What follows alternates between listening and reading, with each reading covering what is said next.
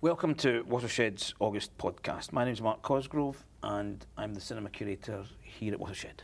And I'm Tara Judah and I am the cinema producer here at Watershed.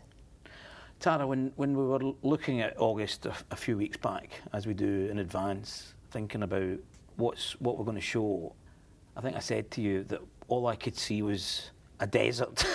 There was emptiness. There seemed to be emptiness, a lot of emptiness in the cinema screens, and I just couldn't see how August was going to get filled up, because at this time of year a lot of the big blockbusters are released.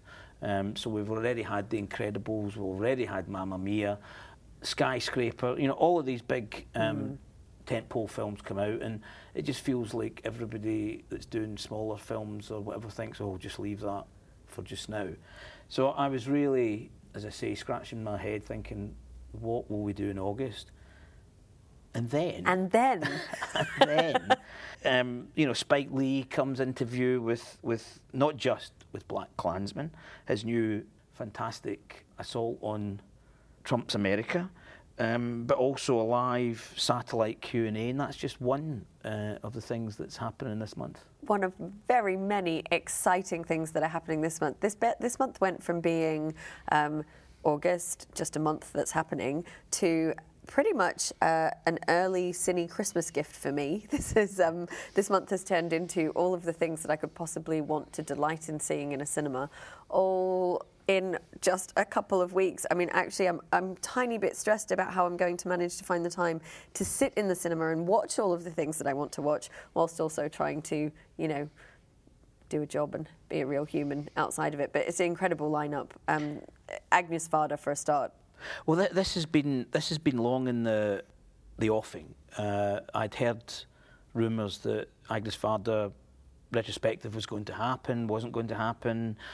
Everybody was buzzing about it a few months back. Everything seemed to go quiet, and then suddenly I get the email saying from the distributor saying we've got the money, we can make it happen. When do you want to show them? Well, let's put them on and let's get this retrospective happening this month. And yeah, we're showing a lot of new restorations. 8 fantastic films. I mean, really, this is a joyous occasion to really delve into Agnes Varda's work. She has just appeared at the BFI South Bank with share absolute gems of wisdom with the people who attended the In Conversation, and also a Q&A that she did with the Beaches of Agnes, which I was lucky enough to attend. And she has such a unique vision still in her work, and an incredible ability to marry the seriousness that is required with playfulness that really makes cinema a joy. So she absolutely doesn't shy away from big issues. Her films talk about relationships. They're very feminist. They're about women. They're about women's rights over their own bodies. She was very much engaged in the protests when about the women's right to abortion. She's part of the left bank new wave of French cinema, a really intrinsic part of that, and one of the most foremost women in that movement. And so we're bringing her films back to the big screen. It's a time to celebrate and look at her work. She's now 90 years old. Well, I was thinking that she's 90 years old and she's become the kind of poster woman for this new wave of feminism that's really going through the industry. I mean, her presence at the Oscars, whether it was her in person or a cardboard cutout, was very much there. And people like Cate Blanchett and other big figures within the industry have really put her centre stage, haven't they, as a absolutely. icon. I mean, she's very active in a social sense. So on social media or on Instagram, I recommend people follow her. She's a delight to follow. She also has a new film coming out, not in August, in September. So keep an eye out for that after the retrospective, called Places, Faces, and that will be coming here. And so, in addition to kind of her new work and the stuff that she is still making films at age 90, and incredible films, and she's very engaged, but we actually get this opportunity to look back at her work. And it's interesting because I think she has really become, like you say, a kind of poster woman for feminist movement. And I think, it must be difficult for her to sort of have to wait so long to get this acclaim, in a way, because she has been making films for a very long time. Exactly, she's not just come fully new. formed out of the, but she does have this incredible lineage which goes from the Nouvelle Vague in France in the 1950s through into, as you say, her new film, where she's working with a young French artist. So she's very much still connecting with the new, the young, and there's an incredible energy about her films. There is, absolutely. And I mean, one of my absolute favourite films ever of all time. In fact, I mean, of the 8, a few of those come under that title, but Le Bonheur is probably one of my favourite ever films. And the idea of seeing that on a big screen is beyond exciting to me. But things like Vagabond and Cleo, 5 Cassette, so Cleo from 5 to 7, these films are so integral and important in the feminist movement. For anybody who's interested in film and feminism, there is actually an online journal called Cleo, which is named after the film and the lead character in Cleo from 5 to 7. So this is how much of a reach Agnes Varda has had, is that people have actually named, journals after her that critique and look at film from a feminist perspective. She is so iconic and important in the movement, but also just important as an incredibly talented filmmaker. You know, she was a photographer before she was a filmmaker. When she came to the craft, she didn't know actually lots about cinema. She wasn't a kind of well-versed cinephile. She was young and dynamic and thought, I'm going to change cinema, I'm going to invent cinema, is actually what she thought. And so, you know, she really came to this with a fresh perspective. And one of the things that she talks about is the kind of, I guess, the correlation and the interplay between making sure that her films have universal themes and messages, but also that they speak to kind of specificity too. So there's actually so much poetry in her films, visually and also in terms of the dialogue and the screenwriting. But equally, they are accessible from a kind of universal place because they still have themes that we can all relate to.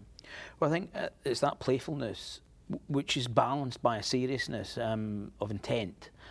And also the way in which, as you say, she seems to kind of way sort of redefine filmmaking as a very personal thing, but something that you just get on and do it. You know, just don't let all this stuff get in the road of the idea. A particular favourite of mine is The Gleaners and I, which, as you say, she comes from an art background, from a photography background, and The Gleaners and I references the famous Millet painting, which shows you people collecting stuff from the ground. You know, I think it was the late 1800s. But it's people surviving from what is left in the ground and what is left around. And she picks up that theme, makes it contemporary, because this is about how people survive. And she, of course, highlights a serious kind of social problem that's going on in France. So it's that balancing of a playfulness of approach, but with a very sort of focused and serious attitude. So that's Agnes Varda, and we're doing the retrospective over August, and you can find out about all the titles and when they're showing at watershed.co.uk. There will also be an illustrated talk on Agnes Varda. So if you want to find out more beyond seeing the films, please do come along on Sunday the 19th of August, where I will be taking you through a number of themes in her work, kind of introduction to who she is, but also delving a little bit deeper into that relationship between the seriousness and the playful. And I promise it will be fun. And picking up on the serious and the playful, this is something that Spike Lee, that great indie African-American filmmaker, Spike Lee, who manages also to balance playfulness with a very seriousness of intent. And he seems to have come out fighting with Black Klansmen, the title alone, Black KKK Klansman, which tells the story of a black policeman, a true story, would you believe it, in the 70s, who infiltrated the Ku Klux Klan. I didn't believe it when I first heard the outline of it. I thought it was some sort of comedy, but no, this was actually true. He did it by phone calls, and then when the person had to turn up to infiltrate, it was his colleague, a white colleague, who went. So, you know, this is what happens in the film. But of course, what Lee does by setting it in the 70s is tell a story about now. Very, very much about now. And in fact, that is referenced in some of the film, which brings it right up to date. But he is clearly angry as a filmmaker, but he's also having tremendous fun. And this film, I think, is, unlike some of his previous work, I think it will have the sort of impact going right back to Do the Right Thing, of reaching out across a broader audience. Yeah, I mean, I thought this film was fantastic, actually. It's incredibly funny, which I didn't expect. It's much more comical than I thought it would be. It deals with a serious subject, of course, and it does deal with something that Spike Lee has dealt with his entire career and that he's really wrestled with. So even before he became a kind of breakout filmmaker, when he made his first film as a student at NYU, he made a short film called Birth of a Race in response to Birth of a Nation. And this is the film and film history that he's been fighting against his entire career, is trying to find a way to speak back to that inherent racism and white supremacy narrative that's built into the Hollywood trajectory. And so he made that short film at NYU. He didn't leave it alone. He came back to it with a film called Bamboozled in the 90s, which didn't do particularly well. And so it was one of those films. Spike Lee pretty much had a studio deal where he would make one for the studio, one for himself. And it was one of the ones he made for himself, so it didn't have as much of a budget behind it. Wasn't as successful a film. It is narratively, I think, a little bit messy. It does suffer from lack of funding in post-production, but it's an exceptional film, and one that deals again with these same issues. And so I think he hasn't quite let it go because he hadn't nailed it yet. And in fact, it's interesting because when we talk about writers or any artistic pursuit, that basically what we're doing is we spend our whole lives trying to answer the same question. And I think this is really interesting in terms of like looking at even from last month. So Andre Bazin spent his whole life trying to answer the question, what is cinema? Spike Lee has spent his entire career trying to answer this question, what is Hollywood's obsession with white supremacy and how can we decode that? And so Black Klansman goes straight for it. And again, it takes Birth of a Nation as one of its, in the firing line. But also, it's not a film that could have been made under Obama. I mean, it took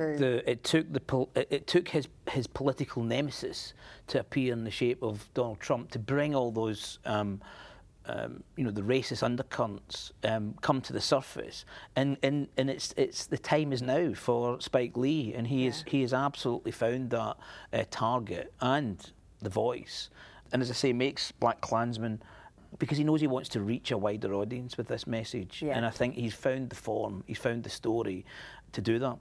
Absolutely. I mean, I think this film really nails it, with Adam Driver as well in a kind of lead role. It has a much wider appeal than some of his other work, but I think also fits really well in terms of the context of his other work, which is why we're also showing some of those earlier films. So that's going to be the brunches that we're doing over August, which is Do the Right Thing, Crooklyn, Jungle Fever, and Mo Better Blues. Which, looking back on those as a sort of body, and that's just some of the work that he's done, not the documentaries, but just some of the work, it is one of the kind of strongest, you have to say, it's one of the strongest bodies of work of an American filmmaker. It is, and it's a great place to start. It's not the end of the conversation. There's more of his films to dive into, but it's a good place to begin that kind of context of see Black Klansman, see this context of his other work, especially Do the Right Thing, which I just adore. Perfect summer movie as well, because it's all about the dizzying heights of the summer and all those tensions that bubble and simmer away. We've got the right weather for it so far. Yeah.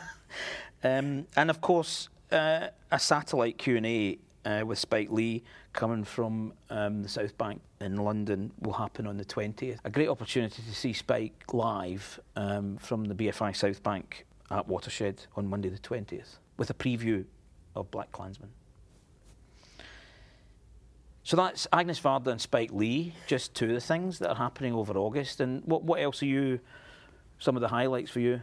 So I'm also incredibly excited about the fact that building on all of these themes, and there's so many connections to be made between them, between Agnes Varda, also between Spike Lee and last month's Cinema Rediscovered, where we had Leslie Harris visit for Just Another Girl on the IRT, is that there is something also happening about women's narrative, untold stories, the kind of counterpoint. And so we've also got, as a counterpoint, Revolt, She Said, which is in response to May 68. So we had that earlier in the year during May, but we're drawing another connection there about women's stories that were about revolution. And so we've got 3 events this month, starting with Laura Mulvey's Riddle of the Sphinx. Then we're going to be showing Vera Chitalova's Daisies, an incredibly wonderful, bonkers journey of young women doing ridiculous things. Great fun. And then ending with Ulla Stockel's The Cat Has Nine Lives. Each of these films will have a short played ahead of it, including for Daisies, the incredible short film Soap Ma Vie by Chantal Ackerman, who was an extraordinary filmmaker in her own right in similar time, kind of from the new wave as well. She was coming up. And these films all look at female experience. They look at issues of childcare, union rights, neon acrobats. So there's great fun to be had in these films, but they also deal, again, with serious issues. So it is that idea, again, of seriousness and playfulness come together. We're lucky enough to have a panel discussion after Laura Mulvey's Riddles of the Sphinx with filmmaker Esther May Campbell, local filmmaker from Bristol, Kim Knowles, who's part of Bristol Experimental and Expanded Film, and also independent programmer and critic Lorena Pino. And that will be hosted by critic and author and activist So Mayer from Club des Femmes. So this is part of the Club des Femmes ICO touring program. I'll be introducing the second two films when we have screenings of those, and we've also, joyously enough, so much happening, extraordinary opportunities this month. We will have also a Skype Q&A with the filmmaker Ulla Stockel after The Cat Has Nine Lives via Skype. So we have a lot to offer in terms of let's make those connections between what's happening today and the context of social and political climate, and also what are the roots of where these things have come from. And you know, again, these women have been making films for years. It's not a new thing with feminist or women filmmakers. They have existed. We're just shining a spotlight on them so that we can look back at where those threads came. A fantastic programme, and also, you know, very simply a great opportunity to see these films in the cinema. I am old enough, fortunate enough to have seen Riddles of the Sphinx in the 1980s, and it was right at the cutting edge of the avant-garde at that moment in time, with sort of extraordinary brave filmmaking practice that was coming out of the UK. And for that to be represented on the cinema screen is just a great opportunity for people to see it. It is, and for anyone who's not familiar, Laura Mulvey is the writer who in the late 60s actually coined the term the male gaze, which we use a lot in contemporary conversation now, I think, but in terms of understanding how we look at cinema, she actually was the first person to theorise that.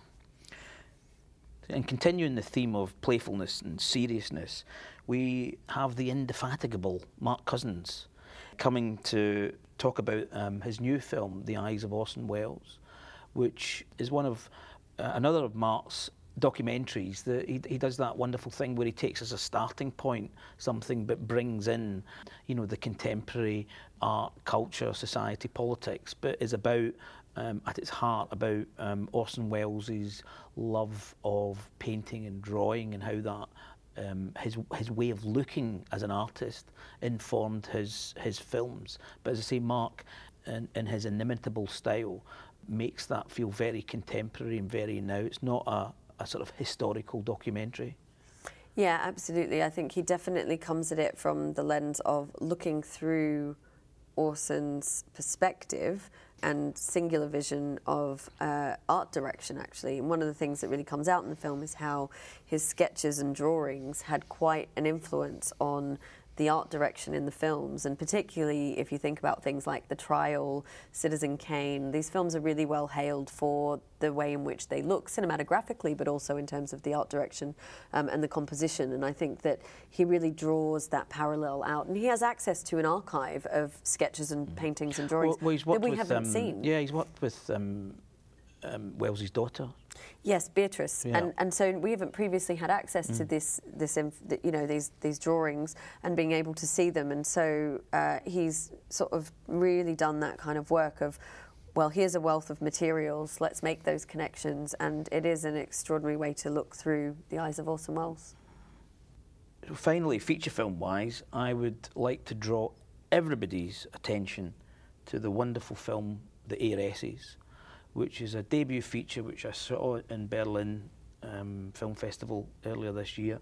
It's a debut feature from Paraguay by director Marcello Martinezzi, and it is such a wonderful both character study of two older women who you're not sure what their relationship is, but one of them, Cella, seems to be the owner of this wonderful apartment house, slightly old, slightly decaying, and Chiquita, who seems to be a maid, but the film sort of reveals that the relationship is actually closer than that, and that Cella is selling off her belongings and property and not quite sure what's going on. The film doesn't, it reveals itself slowly rather than telling you.